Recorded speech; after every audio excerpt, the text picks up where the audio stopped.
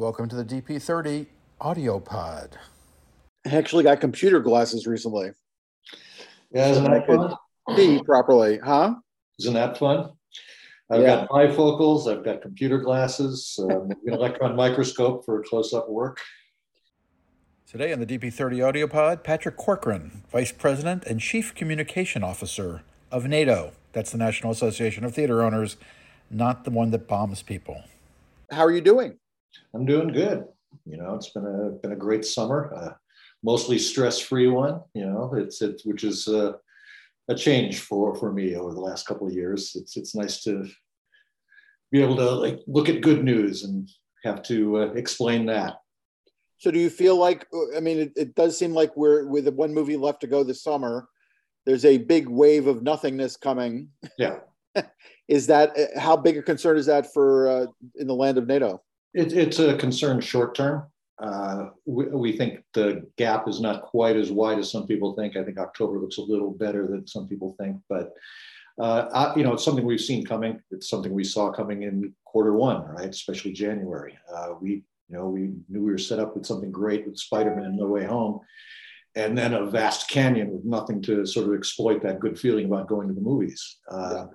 And that's been the nature of the box office the last 2 years. Last year especially, we had almost no movies in in Q1 of 2021. I mean, there were I think what was it, about 8 major studio releases in the first quarter compared to about 24 in 2019. And obviously you're going to suffer under those circumstances. And what we saw throughout the year, both as vaccines took hold and waves of the pandemic eased, we had more movies and we had more people going to the movies. They rose together. In fact, we generally outperformed the number of movies we had, but having more movies there, that's the old story that movie going begets movie going. You have to be talking about it in the culture for people to be aware. And that was one of the concerns. I think that some of the studios, especially ones that specialize in adult fare, you've got a message that movie theaters are safe to old people, and the idea that movie theater owners say movie theaters are safe, it's not exactly news or a compelling argument, right? and we sort of dug into things, and what we saw was that in all the NRG reports that everybody is looking at in this industry weekly to see what moviegoers' attitudes are and how they feel about safety. And looking into it, you see that even last year throughout the pandemic, that older moviegoers felt that movie theaters were safer than any other indoor activity, whether it's bars or restaurants or shopping. They all thought it was safer. So that wasn't our problem. We have members who own not just movie theaters, but also concert venues and restaurants, and they're actually in the same complex. And back in December, their concert venue and their restaurants were packed and the movie theater was empty. Right. And the reason was they didn't, movie theater, the concert venues had musicians, the restaurants had food, and the movie theater didn't have movies. So as we see that increase throughout the year, we're obviously seeing things going a lot better. I mean, year to date, we're basically about 80% of 2019's total. And, that's broken out by, Q1 was about 57%. Right. So this Q2 is much better. It's about 89%. And if you're looking at July alone, it's basically at, I'm sorry, I have my numbers wrong, as the number of releases. It was about, year to date, it's about 70%. Right. And Q1 is 56% and Q2, 72.8%. So and if you look at July, we're essentially even. We're off by about 2%, and that's really been in the last week. Prior to this last week, we were up by about 30%, right? So all of a sudden, it's clear that without a big new release, and compared to a really big release back in 2019 at the same time, you're going to suffer by comparison.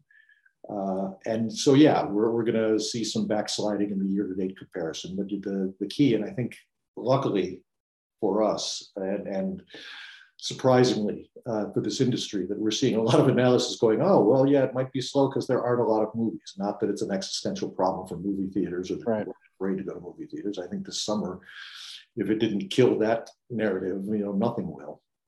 So, it's partly an old story. It's partly a pandemic and a little bit streaming driven story. You know, the big switch, I think, at the beginning of this year and sort of the attitudes towards streaming, you know, from just, you know, it's everything, the future, and, you know, everybody gets ice cream, is, you know, needed to be corrected. It's probably been overcorrected at this point. You know, Right. We've got to make vast, huge changes or you're all going to die. So, well, no, you need to maybe restrain your spending a little bit, find different revenue sources, and you know, and that the key takeaway for me though is that profit and loss statements matter again, right? So, and I think that's good for us. I think we're a business that lives and dies on it. Did that really make money? Yes. Okay, that was good. The problem is you can't measure that in streaming. You know, So are studios assuring you that their attitude has changed? Or, I mean, 'cause to me, the big thumb in all of this is Disney at this point. Yeah, well, Disney is opaque. It's hard to tell what their strategy is going forward. I mean, they certainly, you know, going into this new world of streaming and theatrical and how you balance them, their history and their slate and what they are spending on it, you would think would predispose them to be very careful and very judicious about putting things in theatrical and making them work. You know, we saw some odd experimentation last year with Black Widow, Right. and sort of an odd trumpeting that, you know, the streaming gross or the VOD gross was proof that theatrical and VOD could work together in simultaneous release, which was alarming. You know, it's something. If you can look at anything from last year, you can see that simultaneous release is death. It hurts you in theatrical and it doesn't help you in the home. So yeah, we have concerns, but we've been talking, and, you know, there's new management in some of these companies, new ownership in some of these companies, and they're taking a different look. You know, Warner Brothers was obviously a big concern because of Project Popcorn. That's done. And you can see it in the way that the movies are being marketed. There's a real emphasis on theatrical exclusive, and there's an emphasis on that and seeing it the best way. And they're slowing down on telling you it's going to be in the home, which is smart and what we've asked for all the way through. You know, keep your offers separate. Don't confuse your audience. Don't cheapen one by advertising the other at the same time. So Amazon seems to be the other one that's kind of shifting in a difficult direction or a problematic direction. And Universal, of course, seems to be the most stable of all of them, though with a pretty short window. Yeah. Universal is a lot of theatrical. There's a big theatrical slate, and it's performing really, really well. And they have their model, which is, you know, 17 days of it opens under 50 million, and 31 days of it opens over 50 million. And that's not to streaming. You know, it's a little less of a problem because it goes to a paid medium, right? It goes to PVOD. So the cannibalization and the cheapening of the offer is less. Mm-hmm. And you know, we also have what's encouraging is you're seeing, you know, even though there are stated policies or implied policies across most of the studios, you're seeing exceptions to it. You know, some of it's star driven, like with Top Gun, and some of it is director driven, like with Oppenheimer. Mm-hmm. But you're seeing something longer than their usual stated window.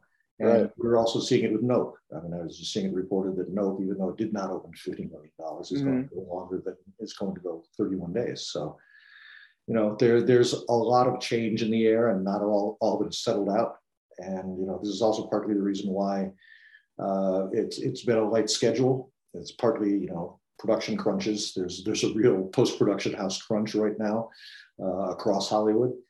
And some of it is they're in the midst of shifting their emphasis. You know, they're going to do a balanced emphasis and didn't have the product to, you know, you can't just go, well, this was streaming, let's yank it out and somebody think of a marketing campaign. Right. It just doesn't work that fast. It worked that fast going the other direction. It did, which was easier because you didn't actually have a choice, right? It's like, well, I don't have theaters. We can sell it, we can shelve it, or we can put it on our streaming service. So there weren't a whole lot of choices. And, you know, we understood, we didn't like it, but, you know, you need money. Everybody needed money. And, you know, Great irony of Project Popcorn. Yeah. Historically. Yeah. And yeah, the huge irony of that is that it proved it was a bad idea. I mean, but it also helped people stay afloat for right. a year. Right. Yes. Yeah. We needed those movies, and Yeah. nobody was happy to do it. It's, we've likened it to chemotherapy. Right. So, it's like, but once the disease is cured, stop taking the medicine. So get a new course of treatment. Let's treat this as a healthy industry, because it is. So the middle, I mean, to me, the place where we're still having a problem, even during the summer, is the middle ground, is the dramas, the comedies, the idea that the box office is not just about big movies, but about those middle movies. Is there any sense that there's anything that anybody can do about this, or the studio's just going to have to figure it out themselves? Yeah, they have to figure it out. I think there's an opportunity for them. I think one of the less understood things about the whole Windows fight over the last 15 years or so, is almost 20 years at this point, is that well, I sort of track it to 2005, when a few weeks before Bob Iger started at Disney, he said that in the future movie premieres are going to be at Walmart. That seemed like the first very public threat to us, and then we got engaged on that. But if you look at what was going on, when we were heading towards our post television peak in admissions in 2002, and DVDs and transactional home video sales and rentals were heading to their peak in 2004. Those two things were tied together.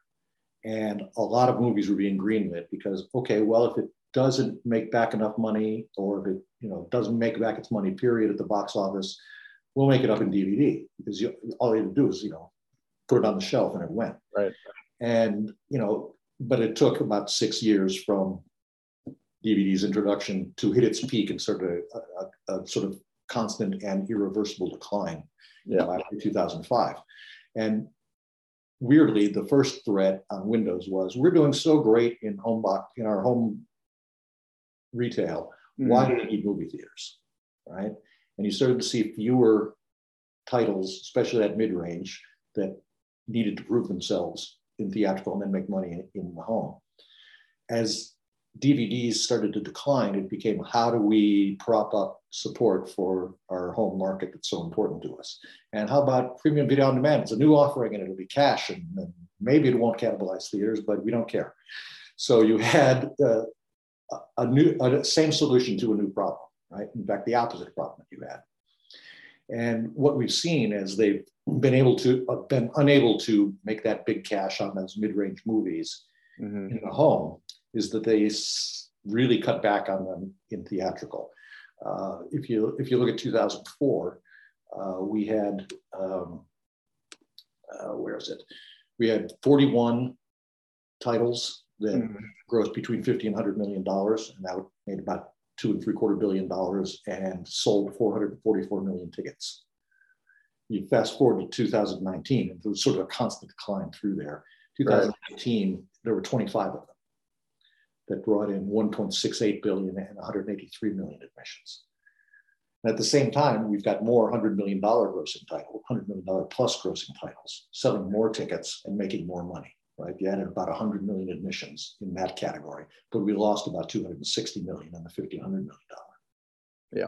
So a real bread and butter issue for us, right? And we've been encouraging more of those movies. But what we see now, I think, is an inverse of what happened with the DVD boom, which is, okay, we can do this and make the money in the home. Well, right now, they're making a ton of these movies, putting them directly on streaming, and they are not being monetized at all. Right. Are they actually retaining customers? Are they bringing in subscribers? Are you justifying that money you're spending?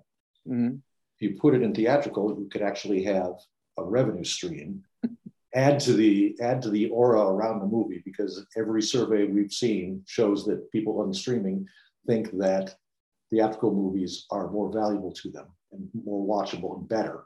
Right. Watch it on streaming. So you add that extra aura to it, as well as making that money, and you have happier customers in streaming. So it seems like a no-brainer to us. It's kind of what we're putting out there to everybody, but we'll see. It's a question of whether they can balance. Obviously, they'll have to spend money on marketing. They'll have to be Right. They'll have to be comfortable with a bigger window than most streamers are comfortable with now. It's going to have to align with the studios, and whether they're willing to spend that money and thinking they can get back money. It's all pluses, I think, for them, but they have to figure out that model. Do you have a sense that the VOD wave has crested in terms of the COVID window, that people are now probably not watching as many VODs as they were? Yeah, I think it's pretty clear that that's slackened off.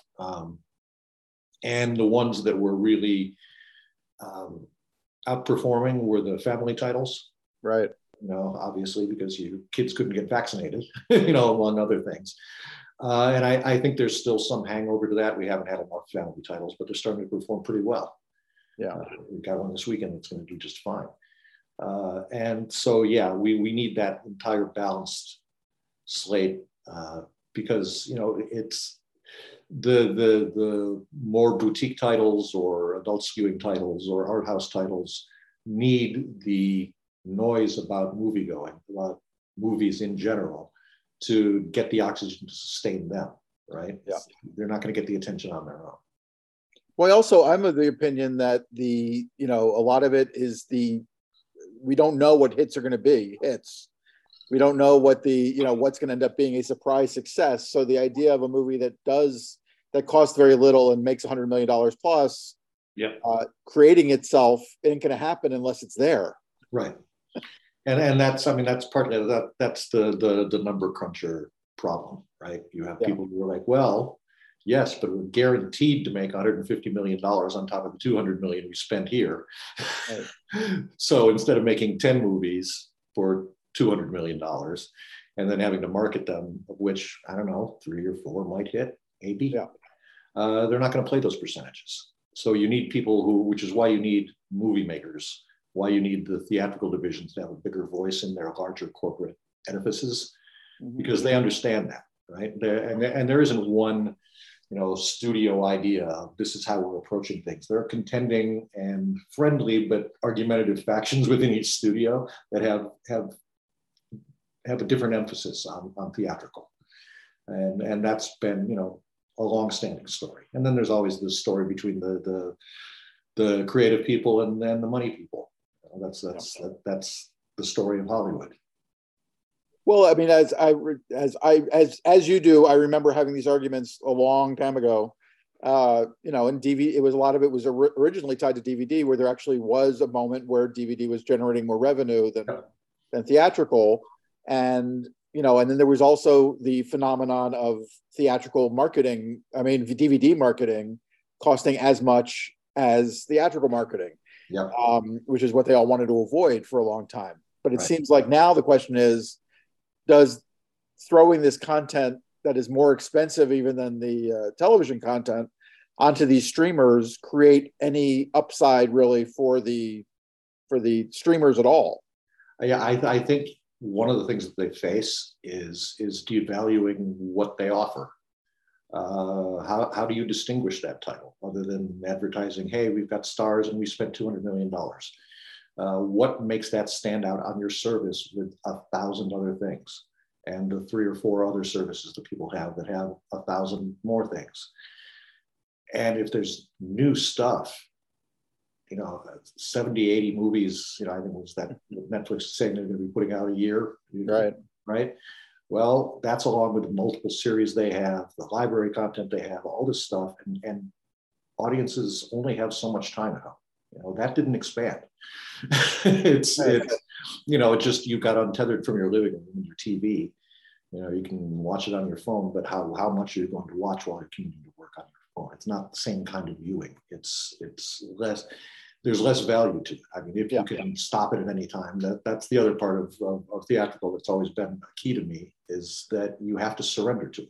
We're not stopping the movie for you. Yeah, you have to get out and experience it the way it was made. Not even for Nicole Kidman. Not even for her. In fact, people want the longer version of the Nicole Kidman ad, and they want to talk along with it. So yeah. Yes, they're well, because we've heard it now so many times. for people who are back in the, we just went the other day, yesterday actually, to see Super Dogs or whatever it's called. Super Pets. Whatever the hell that name is. Right. And yeah, it's there, and I didn't videotape myself talking to the screen, but you know, I do know most of the speech at this point. Yep. So obviously, just reference Netflix. Do you see any movement there?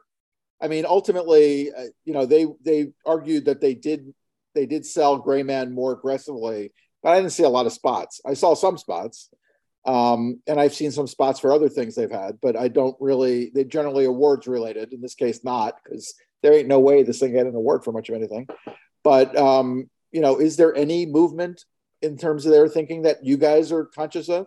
Well, not that we're conscious of. I mean, we talk to them a lot. We certainly encourage them. We give them whatever information that we have about theatrical and how it might work for them. But they're going to make their decision based on their own internal logic. You know, they need to look at it. And also, I think, avoid all of the scrutiny that they're getting right now about all the things that Netflix has to do, right? Well, they pretty much know what they have to do, and they're going to decide it. They don't want to be pressured into it, and they don't want to be seen as being pressured into it. You know, they're a big, successful company that's going to look at the way to be most successful if they choose to go into theatrical, and they're going to be careful about it. I mean, they're very conscious of testing and seeing how particular things work and in limited ways, and then rolling it out bigger. You know, that's a tech mentality that makes a lot of sense. Right. I would, you know, we'd love to have some of their movies. We've been clear about that for years at this point. And we think, you know, with the logic that I was putting out before, that it will add value to them, it will add cash to their bottom line. But it's got to be a decision that, you know, they make about whether, when, and what kind of movies. Right? Yeah. And that's another thing they have to test. They're not going to, you know, throw everything against the wall and see what sticks. They're going to very carefully and thoughtfully work out what works best. And again, they say it a lot, but they are very concerned about our offerings primarily to our subscribers, right? Which makes perfect sense. I mean, our thinking in this is no subscriber is going to feel harmed if they're waiting, you know, 45 days for a movie to come from theatrical to the streaming service. I don't think there may be somebody hardcore. Maybe Rich Greenfield will be upset about it, but I don't think anybody else will. Well, to give them something else to do while they're streaming everything else. You know, they can wait for it. Right. They can binge the hell out of series while they wait. They can come and binge at the movie theater if they like. We'd be all fine for that. Yeah. Well, the thing is, I think part of it is just the mindset of the theatrical experience being a different experience as opposed to it just being another delivery system. Right. Which is why the term content is so damaging, or product, as it tends to be called on the theatrical end of it. It's movies. Yeah. We put out movies, and people come to see movies. And you know the comparisons, you know, about expense. Yes, of course, it's going to be more expensive. We built a big building with lots of rooms that need employees and heat and air conditioning, and we have to pay for the movie that we're going to show you. So obviously, it's going to be more expensive than something that goes to millions and millions of people over your internet, right? Yeah. And so yes, that's going to be less expensive. It's convenient. I don't have to get out of my pajamas. I can just watch whatever. Great. People like going out. That's one of the most ridiculous arguments. Oh, I have to go out. I have to do this. People get excited to go out. It's a buzz when you get there and there's a crowded theater. I mean, you just feel it. It's exciting.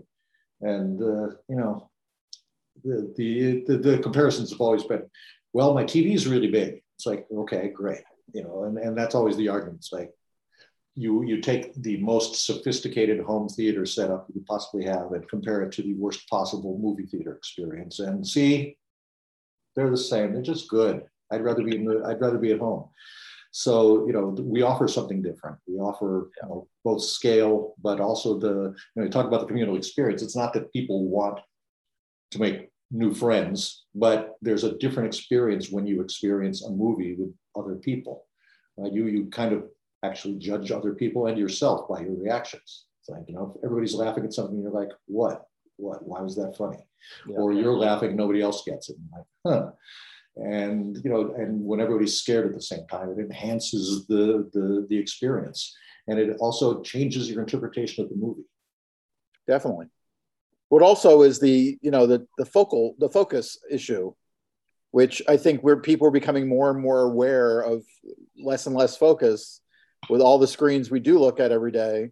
Yeah. That there's something very different about being in a place where you've paid and you're committed and you're Absolutely sitting right.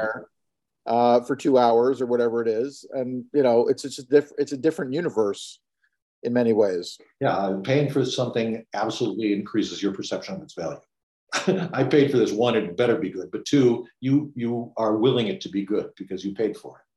Well, and even if you hate it, Right. there's something better about that. There's something more fulfilling about disliking something in a full way in a theater than there is, and also the transition of things that happens within movies. There are movies where people are not happy in the first act and they love the third act. Yep. Titanic has, an incredibly long driving movie in many ways until the third act, which is magnificent. Yeah. And people come out of the theater thrilled, even though they were bored for the first hour, maybe. Yeah, and it goes back to, I think, Roger Ebert's thing about the length of movies. He said, no movie you enjoy is too long, and no movie you hate is too short. So, yes, it's true. But I mean, I just think about when I first came out to Los Angeles, a friend of mine from college, and I used to go to the movies like 3 or 4 or 5 times a week because we were unemployed and we could see matinees all the time. And we had a bunch of repertory theaters and some major dives, but we would see some really god-awful movies and have a ball. It would be so much fun, because you've got something to talk about afterwards, That's for sure. Yeah. So yeah, it is. There's been all this stuff, Scorsese talking about, how Marvel movies aren't cinema and people all pushing back and, oh, you snooty old white man. And I think the idea that movies are not a sacred space or a church is, well, sometimes they are, but they are a different place, and they do make the viewing special. I mean, it makes it a movie. You go to the movies. So the other perception I have through all of this is that people coming out of COVID seem to be more willing to pay for premium screens. Absolutely. Than they were. And do you think that will be part of the evolution in the next couple of years? I know we have one theater here that's having 2 houses converted this summer, one to IMAX and one to Dolby. Right. But do you think that's going to be a continuing phenomenon where you have fewer screens but bigger screens? I think that's a potential. I think that's the way we've been going for a while. Part of the rush back to seeing it on the biggest, best screen was partly the first demographics that were coming back, which was young men and real movie enthusiasts. Mm-hmm. And they gravitate towards the big screens like that to begin with. But yes, we are still seeing those over-indexed. They're certainly the first screens that sell out on any big title. We go and look, and you'll be able to get a seat in one of the regular formats. But if it's on a premium large format or something else, the luxury screens or whatever, those sell first. But part of the other element of this is that people are really spending a lot of money on concessions. It's remarkable. Huh. I mean, it's the per capita spending on concessions has gone up about 40% from like 2019. Wow. It's crazy. Some of it is there's more dine-in theaters, but some of it is people are coming in. They're like, I missed popcorn. I missed that giant soda. And they're just going crazy. So do you think it'll continue? Do you guys have a sense of whether it's, Yeah, I think very specific demographic, or whether, the other phenomenon with it is that, for instance, the AMC A+ thing, people can reserve it without paying for it if they've got an A+ card. And I do think that often the Dolby Theater and the IMAX Theater gets sold out quicker because, and maybe with some extra seats, people not showing up because of those programs. Yeah, I think that there is a real appetite for it. The question, because some of this involves capital expenditure, so you start looking several years ahead, and in the same way that dine-in theaters and recliner seats rolled out, it's looking for proof of it. I think if we see it sustained, you'll see a lot more of that kind of refurbishing of theaters or new builds that will have that. But dine-in theaters, people tested it out in a lot of different ways, and before gutting a theater and turning it into a kitchen, and putting in seats and all that other stuff, you have to see how it works and see what the demand is. Same thing for taking out your regular seats and replacing it with fewer recliners. That terrified a lot of the industry. It's like, are you crazy? I'll have less seats to sell. And what it did was reduce, the number of vacant seats. Your occupancy went up. So, right. I'll take 90% of 50 seats over, 20% of 300 seats.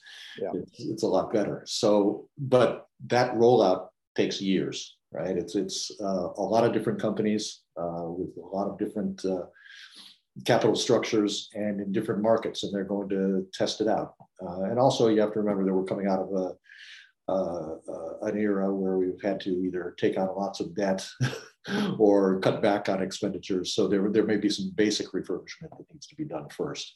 But it's going to be a question of, is this something that is a sustained interest? Are there movies that are going to be in the theaters that match that kind of experience? So that will take some time to see whether it's going to be a lasting trend. Well, it's an interesting phenomenon when you think of something like Avatar or whatever. But even yesterday, the theaters at the AMC that we went to, had the Super Pets and the Dolby. Right. And I'm not sure, maybe they sold out. Didn't really check, but ultimately they're a short window because there's so few of the screens. Right. So the fact that we've shortened the window in general, it's kind of like, Ouroboros after a while. It's like, it's hard to, people are looking forward to seeing Top Gun on a Dolby screen or an IMAX screen again later this summer. They're hoping in a weird way, even though they'd probably rather see something new. They'll go back again. Yeah. And weirdly this year, although they're packed fairly closely together, this summer in particular, because there's been so many fewer movies, there are more movies that are playing on those large format screens than they would normally. It would have been Right. more limited to a certain kind of movie. And in the same way that you're seeing art houses playing Top Gun because they need movies, right? Yeah. The same issue. So you're seeing a lot of those nonprofits and art house theaters that have strangely expanded their program into a lot more mainstream movies because they had to, right? So as all of these things settle out, the schedule, whether we have a full calendar of movies that span the gamut of movies, right? And whether audience behavior settles down into I'm just happy to be at a movie, or whether it's like if I'm going to a movie, I'm going big. We'll see. That's one of the things that made me insane over the last 2 years is the perpetual nowness of everything, which is like now is how it is forever. Right? Yeah. So and it's like, why are you looking at this as is this the future of? Because really we don't know, and everybody's staying inside their house. That's certainly not the future. Yeah. But any conclusions you're drawing based on how many people were streaming or how theaters were doing was pretty premature. I think that Spider-Man: No Way Home hopefully knocked a lot of that out of people's consciousness. It was just spectacular. I mean, we all knew it was going to be a big movie, but it just kept getting bigger. And we were like, wow. And as the Omicron wave was starting, it was still really drawing people in. Yeah.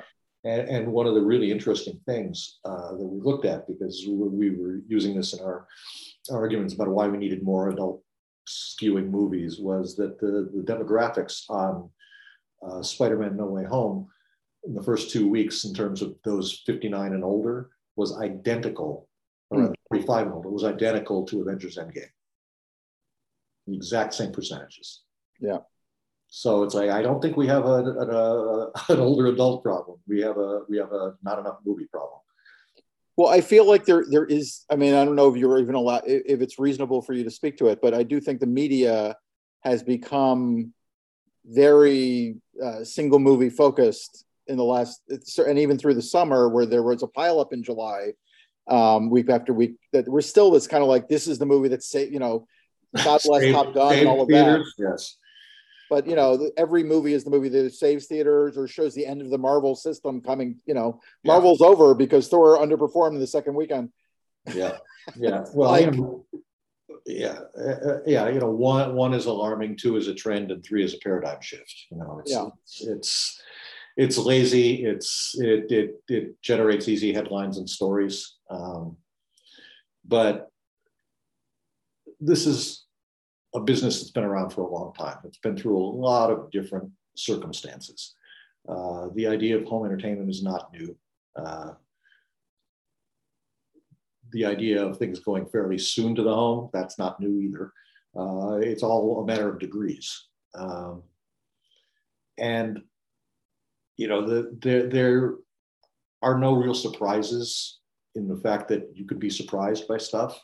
Hopefully you can still be surprised by stuff, but you shouldn't be surprised that you're surprised. But I'm very skeptical of anybody telling us that the future is secured or the future is doomed based on one or two movies or a particular trend that's happening. If we paid attention to trends in the late 90s and early 2000s, all movies would now be romantic comedies, so. and wouldn't that be fun? It would have been fun.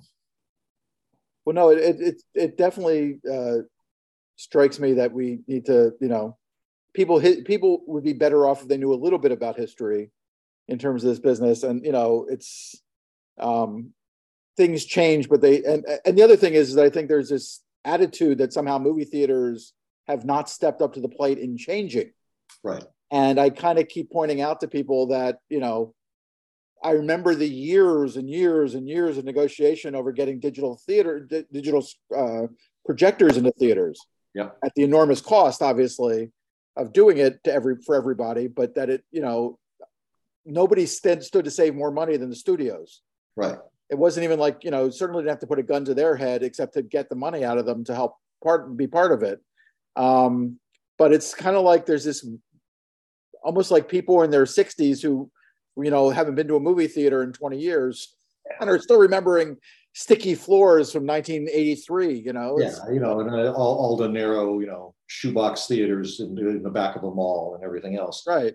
Obviously. And there's, we've, changed our seating. We've changed your ability to view the screen with stadium seating. We've completely changed our projection technology. We've upgraded our digital sound capabilities, added dine-in movie theaters. We've added alcohol service. There's, you can add in digital ticketing and apps and everything else and subscriptions. And it's just been a complete sea change in what's going on.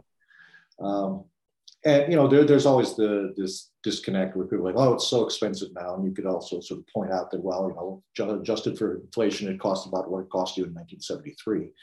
But the other point is people have this nostalgic idea of movie theaters, and it's partly the fact that their ideas of it were formed when they were kids, and when they were going the most, they were older teenagers or young adults. And as older teenagers, they probably weren't paying for the tickets. So of course it's more expensive now.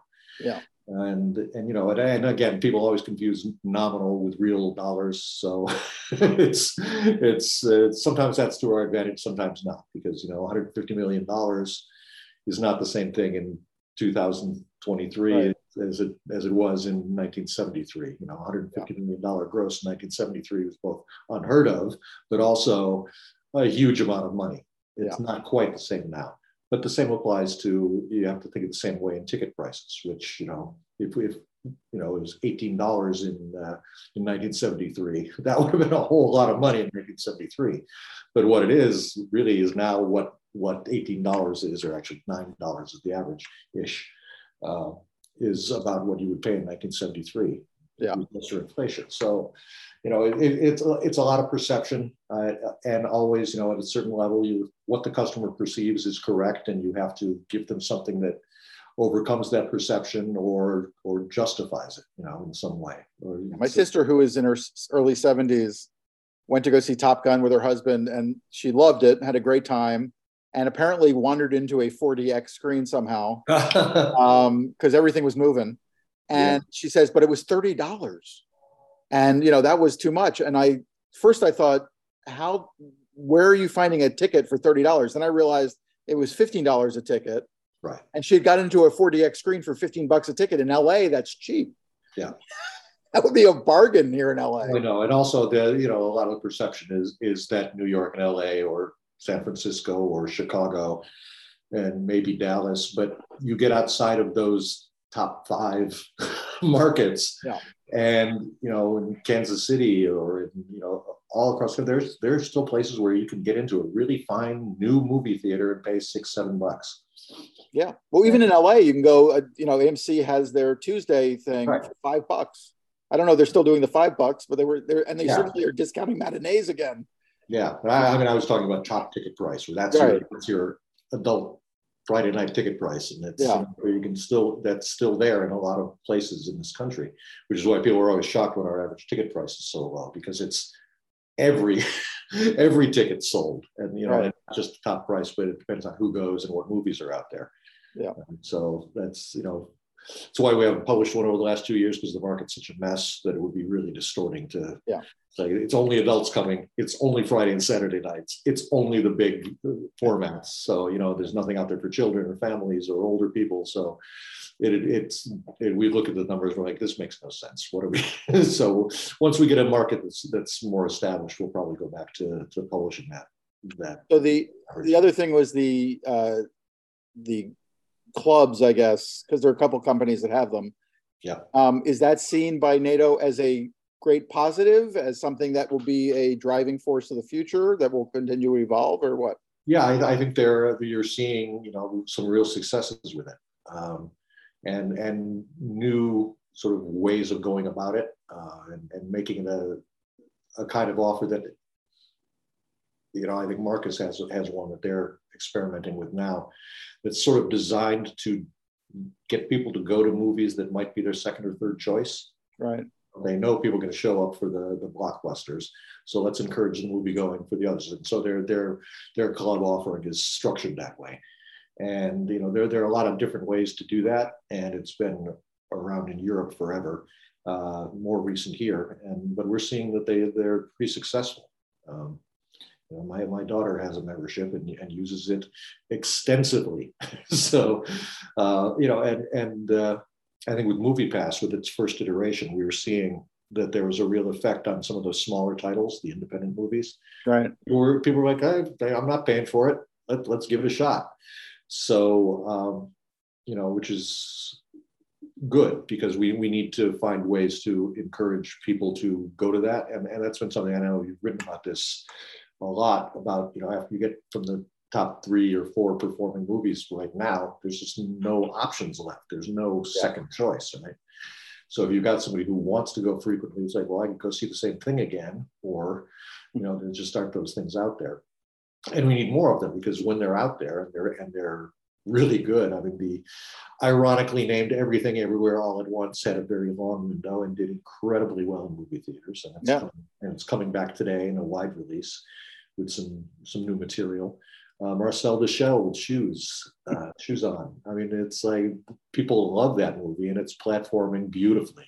It's really doing smartly, and where it's a lot of times you'll platform, it's like, oops, and we just grossed less than last week.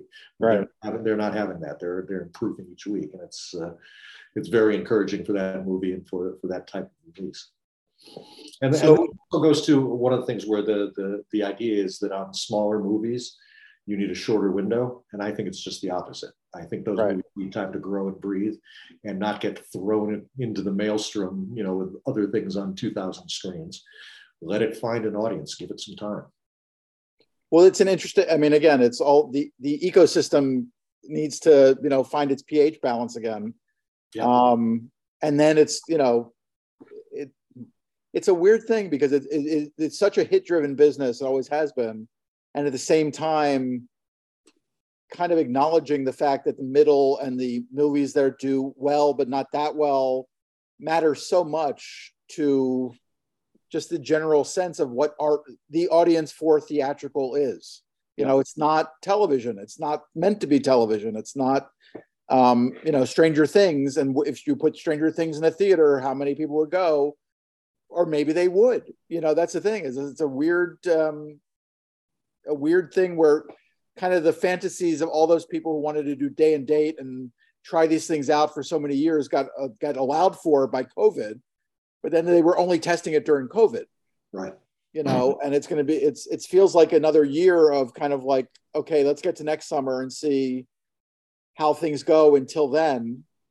And we can't really be sure of anything until we see whether people put movies in theaters even, or make movies to go in theaters. Yeah, well, there's a lot in production, but I think there's a lot to be said for the fact that there is sort of a pivot in, or at least a pause in the rush to streaming and throwing everything at streaming. It makes sense because the initial idea was everything in the home will eventually be streaming. May not get there. I think that idea is slowly dying too, but you could make sense for it because all of it is essentially TV. And if you got broadband, you got your streaming services, you've got it. It's essentially smooshing everything into streaming, but uncoupling it all from a bundle, which all has to come back together again too, right? But the idea that theatrical was part of that, we can dismantle it and throw it into streaming, has always been incredibly short-sighted and just misses the differences about theatrical and what it brings, and the amount of attention it brings. I mean, this frankly, for all the attention that the ratings on the Oscars gets, I think a huge part of the last 2 years, particularly the first one, the huge collapse in ratings, there weren't movies in movie theaters. Yeah. So nobody was thinking or talking about it or caring about it.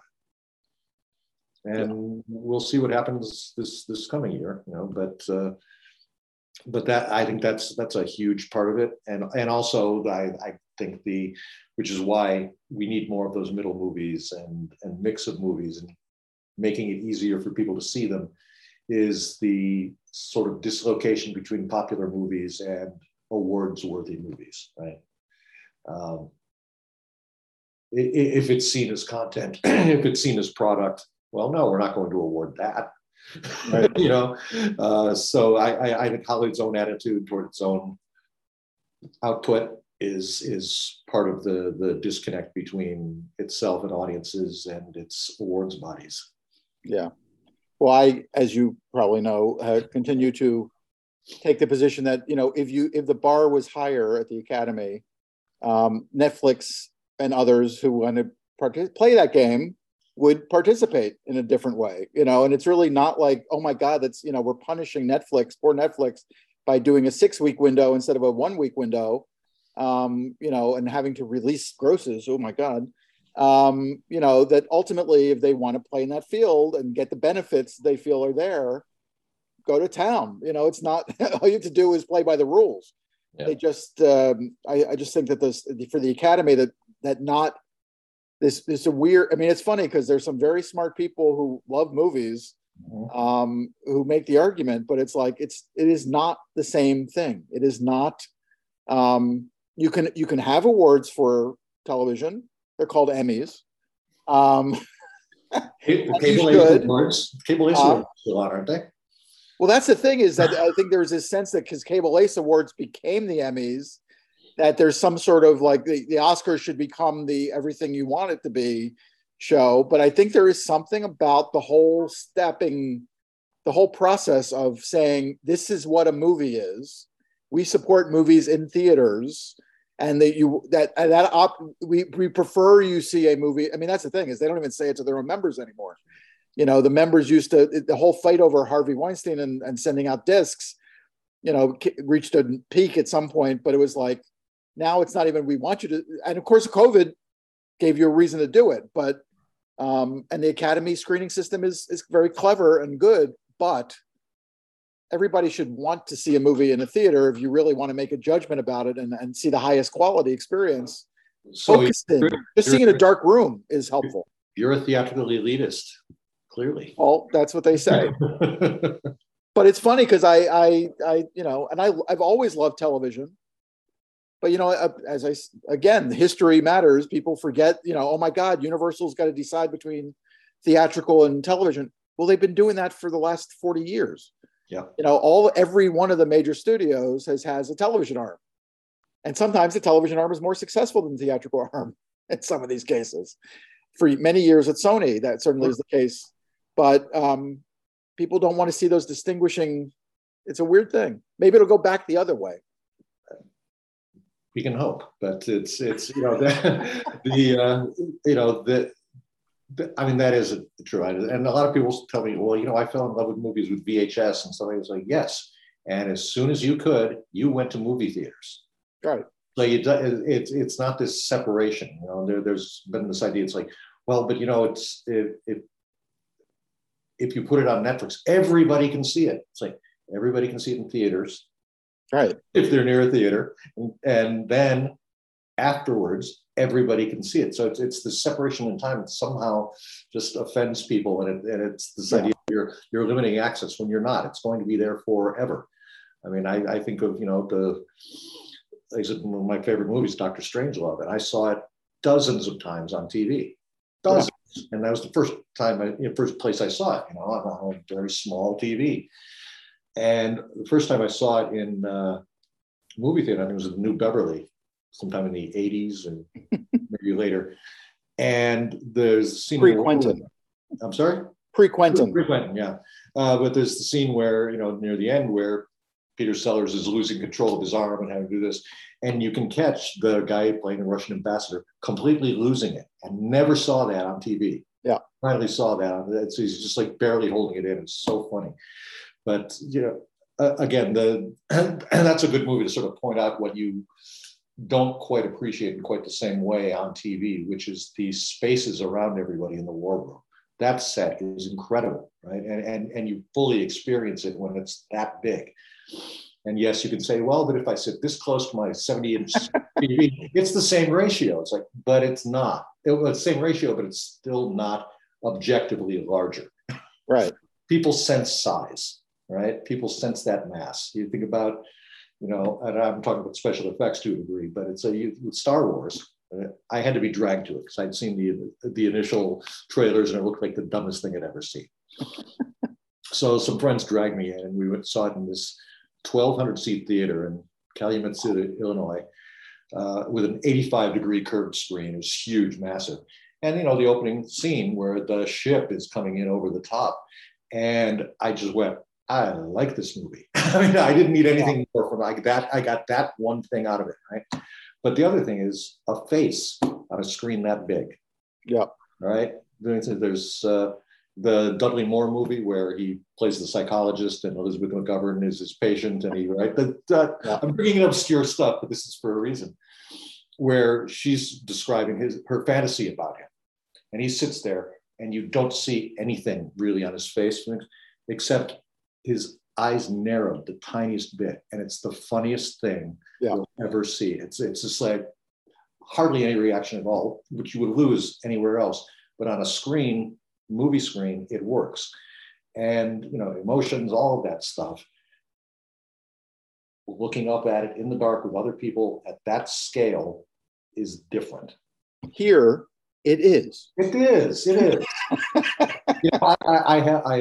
I've actually only seen the Nicole Kidman piece on a computer screen so far. I have not seen it in a movie theater yet. Oh, it's different in a movie. The funny thing is, though, you're in the AMC theater, you've already bought your ticket. So why are you selling me? I want to go to the movies. I want to go to the movies. I'm at the movies. Brand reinforcement is a concept. Yeah. Well, they paid for it. You're being validated in your choice. They paid for it, so somebody's got to watch it.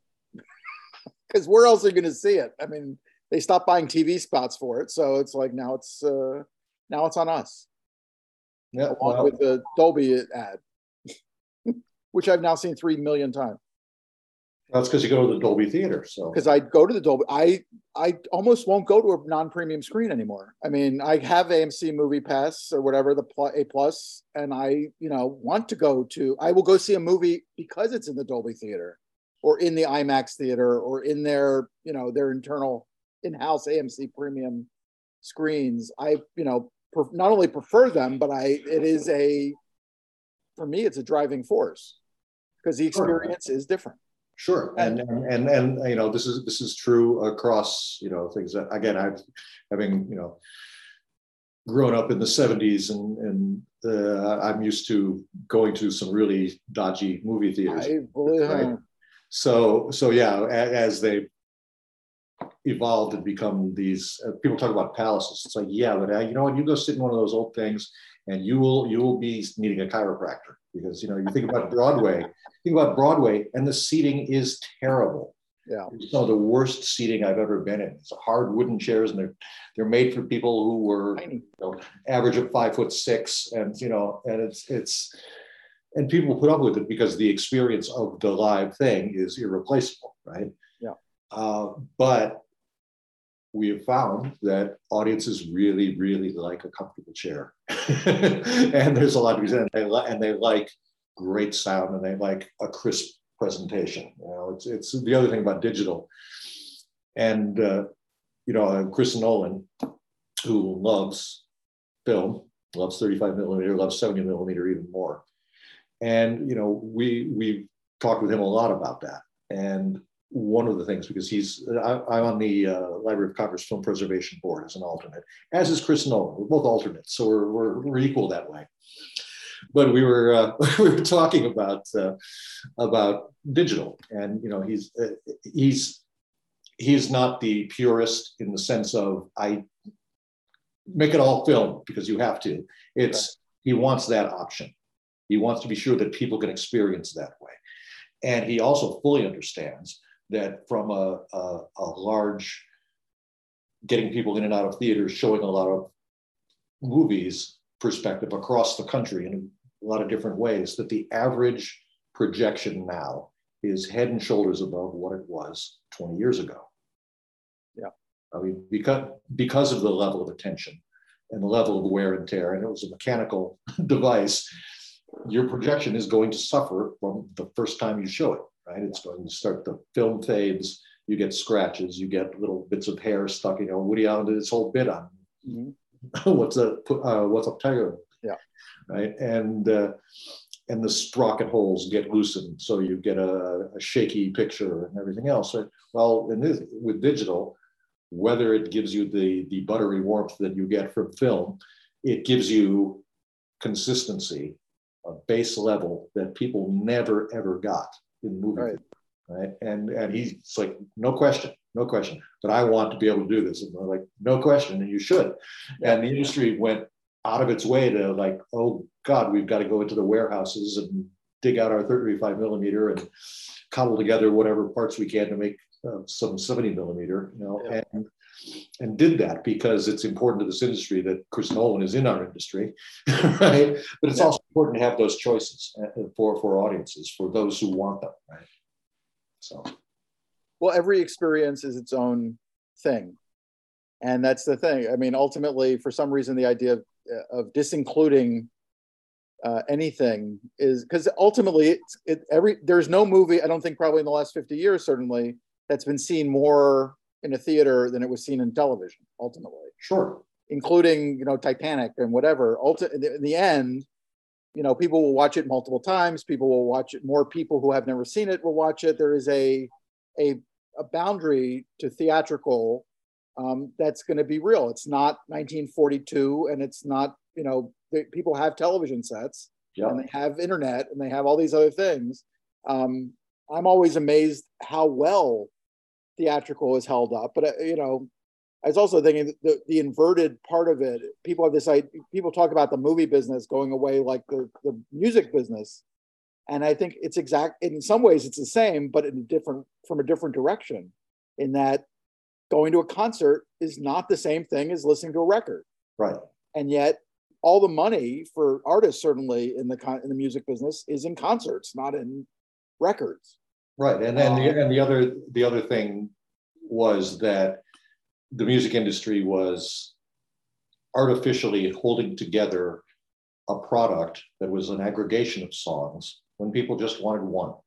Right. So you had to pay your $13, $17. Well, right. They certainly didn't want to pay $15 for a CD when they wanted one song. Right. And not have the option of having the one song. Right. And digital and initially through piracy blew a hole in that. But actually they lost more money when iTunes came out than they did under piracy, which is right, deliciously ironic. But well, just it's the art form should be the art form, and the money is actually, I keep on making the argument that it is not just a cathedral issue. It is the money, and there is, what it means and how it fits. It takes. I mean, it's weird that we're going through this phenomenon now, and COVID obviously made it more complicated, where people are beginning to realize the benefits of Windows. And even Universal, for whatever their system is all Windows. Right. Yeah, it's not like they've given up on Windows. They're just changing the timing of them, for better, for worse. And those, I'm sure they will figure out at times that they want to adjust to it. As you were saying before about, Nope. Pushing it out of the movie theaters as quickly as possible is not in their interest. And they know that. They're not stupid. But, and I mean, the key to all of this is, I mean, we understand flexibility.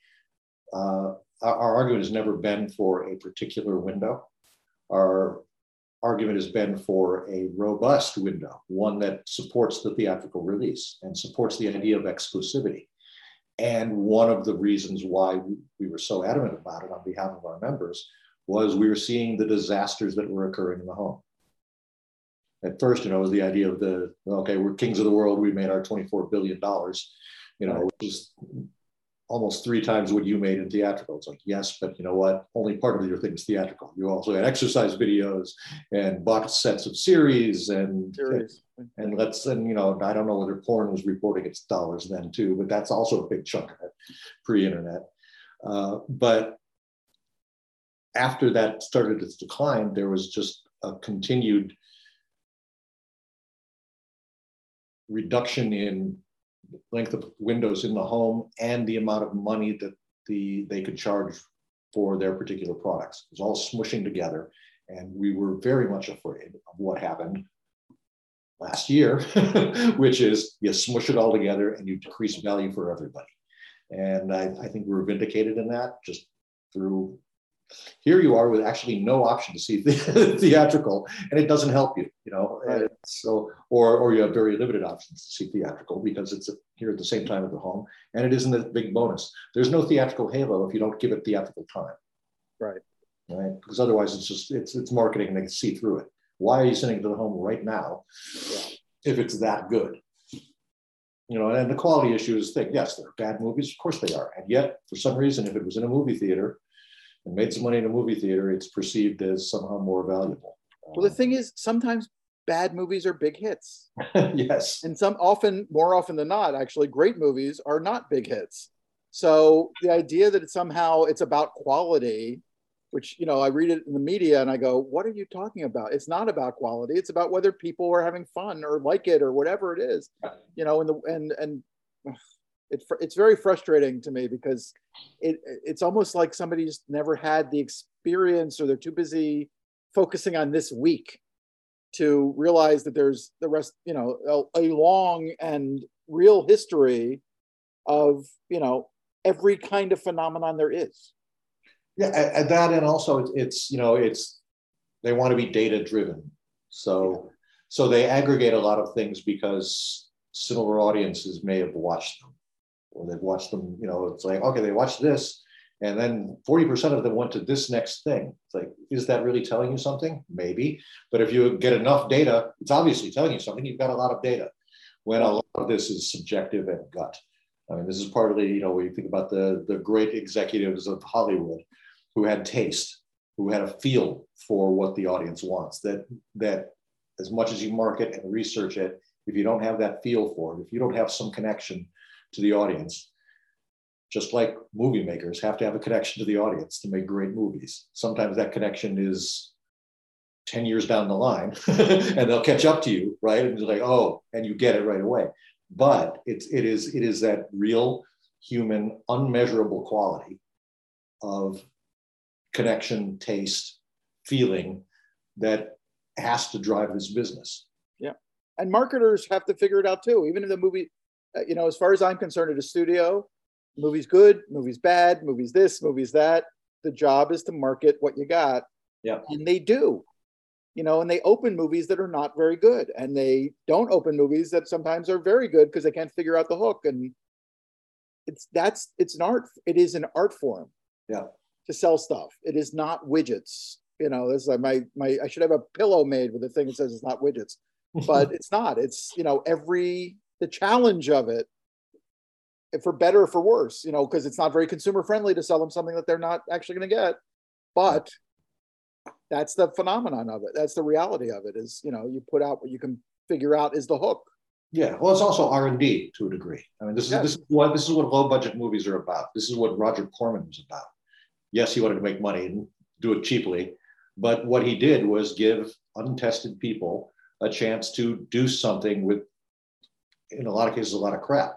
But it's also why, the initial idea of Sundance was a good idea, where you go and discover these low budget movies and you discover who might be the next artist that's going to really matter for the 20 years. And yeah, we're not going to make money on this movie, but now we've invested in this guy. We've invested in building an audience for this guy. On and on and on. And then everybody started making a coming of age movie of a 30-year-old who's maybe still living at home, but misunderstood, and the manic pixie dream girl next door who might have some emotional problems, but she loves him. And that's your Sundance template. Again, it's the same thing. People run in packs. Right? It's the same thing. It's like all. But then Sundance would have something that was genuinely new every couple of years. Yes. That would change the mold again. Yeah. One of my favorite books is Steven Soderbergh's Getting Away with It, which is a favorite book, because it's when he was suffering, when he was going through Schizopolis and not succeeding, that he evolved into the, closer to the thing that he has become, which is, very conscious, but willing to fail and willing to succeed, and interested in both. And people forget that middle part where struggle occurs and people are trying to figure it out. Oh, yeah. Like you just want to get to the ending already. He was extremely close to director's jail. He was in director's jail for sure for a couple of years. Yeah. But he, made smaller movies, and he, look, I mean, the great history, the Kubrick history, and the Coen brothers, and movies that did not do a lot of business. Either one of them have had most of their movies have not opened well, but are now beloved and seen as part of the key to the top 10 of everything. So, yeah, and it's also when you start talking about diversity and everything else, it's like, don't close off your possibilities. That's what diversity means to me, right? So it's you have and sort of a flip to that, where they're talking about and that you can only have a trans actor playing a trans character, right? Well, there are going to be considerations in that. I mean, to me, that's the flip side of saying, well, Macbeth wasn't black, so it really shouldn't be a black actor playing Macbeth. Yeah. It's also, it's the same kind of limiting sense. And so there is an argument, I think, of respect that is absolutely. Where it did become a trope that if you want it, they talked about it in Tropic Thunder. Don't go, was it full whatever it was? Yeah. But it was like, and you have a guy, of course, a white guy playing a black guy in that too, on top of it. Right. But if you start to if it's too easy, if people are only doing the roles because they get Oscars for them, that's bad too. Yep. So it's a weird. That's all the golden rule. I believe in the golden rule: do unto others as you would have them do unto you. Yeah, and also just be open. I think the idea of casting without, if you've seen many call sheets from casting agencies, they can be very, very specific and for no reason. Yeah. Right. It's just what they had in their heads. And so just in the same way where you think about what used to be thought of as an urban movie, read, it has black people in it. So it's now an urban movie. Open on a Wednesday. Yeah. So yeah, no, exactly. Right. So it's nobody remembers that one either. Yeah. That kind of narrow thinking and categorization is really bad for it's a shorthand, but it's really bad for the industry. It's bad for the art. Right. So, and we also have a wide range of audiences. It's if you've got 70 million subscribers, you can segment a lot. And if you have a huge number of titles that you're putting out there, well, we have a more limited number of venues. We have more limited number of movies, but we are playing to diverse audiences of all ethnicities, of all ages, of genders. So we have to be offering things for them. And this is partly why the idea of the mid-range movies going away is so bad. No movie is going to bring in everybody. You know, you can bring in close to them with some of them, but we shouldn't be saying to any audience, we don't have anything here for you. And we shouldn't be saying that we don't have anything here for you this week, which is what the issue, you know, that we're talking about, we started talking about, which is the flow of movies, you know, and we were starting to get away from some of that, where I think we'd gotten down to, I think we were down to about 3 weeks where you couldn't open a movie, you know, the first 2 weeks of December and maybe Labor Day. So, you know, we'll see whether we get back to that full calendar, but we're seeing it happen. And some of that happened partly because when Disney laid out its first Marvel timeline, and every other studio went, yikes, and had to start picking dates that they maybe didn't want initially and coming up with a way to make it work. And they did, you know, so that was really useful, certainly for big blockbuster titles. But, you know, that's... But there's a business in Quebecois movies, there's a business in Indian movies, there's a business in anime, there's, you know, just because it's not doing $400 million right domestically, and it may be doing it overseas and people don't even realize, but those are all businesses that work for the people who are in those businesses. Yep, you have to scale them, and or not. You can just be the thing you are, you know. Well, no, scale them in terms of your budget and right. marketing, everything else to match what your expectations are. Yeah. But there's the middle, there's the bigger pile and the bigger pile and the bigger pile. And the idea that it's just the biggest pile possible is kind of just stupid. Financially, it's stupid. As a business model, it's stupid. But it's good for, you know, a few people. If we could make one movie and sell one ticket to one guy for $1 billion, we've got a business. Well, and that's in terms of selling theatrical movies to the streamers. That's the same principle. I mean, if they can sell it, and they're not so confident about selling it to an audience, and they can sell it to whoever, you know, to stream, then they don't have to worry anymore. And of course, now we're getting the pushback on that from what's his name, from the guy who gave the speech at NATB or NAB or wherever. Where, you know, they're realizing that giving it all the rights away for a little bit more money is not really a profitable game for producers either. So well, it's not just producers. It's I mean, there's the entire concept of who is contributing to this movie and its profitability, which is what Scarlett Johansson's suit was about. Right. And it's also very much a question of theater owners' interest, which is, what do we contribute to that takeaway? So that becomes the negotiations over the splits. That's part of what the window is about. Is this creating value for you? And it's like, okay, you want to shrink this thing, so maybe we have an interest in what you get down the line, because some of that value has been created by movie theaters. And the same thing for cinematographers and actors and directors and producers. It's all a question of how their services are valued. Yeah. And you know, one of the issues when you're selling to yourself, in a lot of ways, is that you can pick your own valuation and then pay people accordingly. Yeah, and be wrong, or right, or whatever. Well, this has been a very contentious chat. I feel like we obviously disagree with each other enormously. Constantly.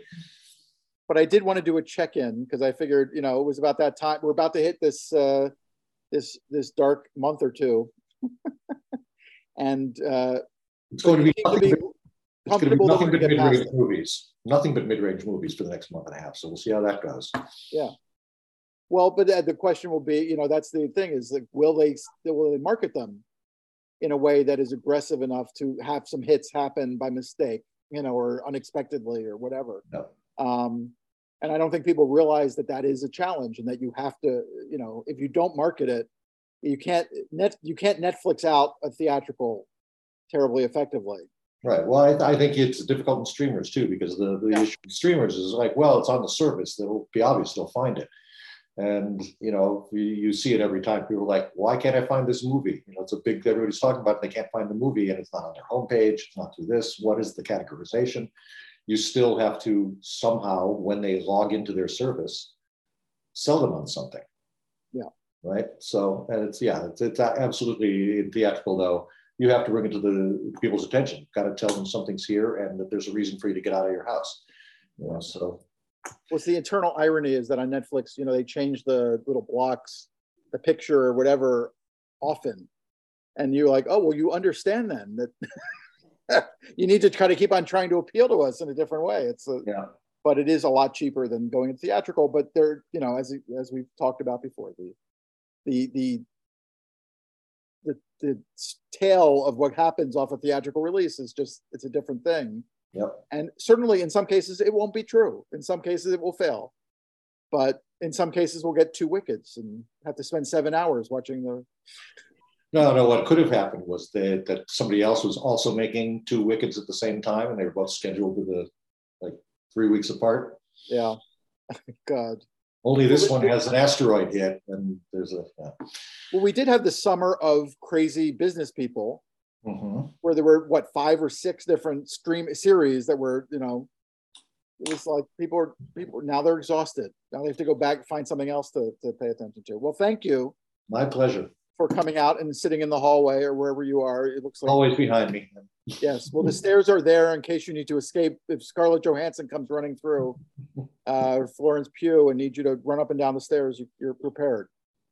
I've actually been in a 3-point stance this whole time. I needed to put my arm out, but the things we don't see on our Zoom calls. Zoom has been a boon to everybody, I think. Thank God for that. Even what's his name is back from the New Yorker. He's made it back to CNN, and tonight Chris Cuomo's coming back on Bill Maher. So they're I guess nobody's really canceled forever, except for Harvey, who's in jail. Thank God. But that's a whole nother conversation. Lovely seeing you. You too. And I hope we have happy smiles again and we do this again next year. Sounds good. Okay. Right. Take good care. Yep, you too. Bye. Oh, that's my hand. Bye. Bye.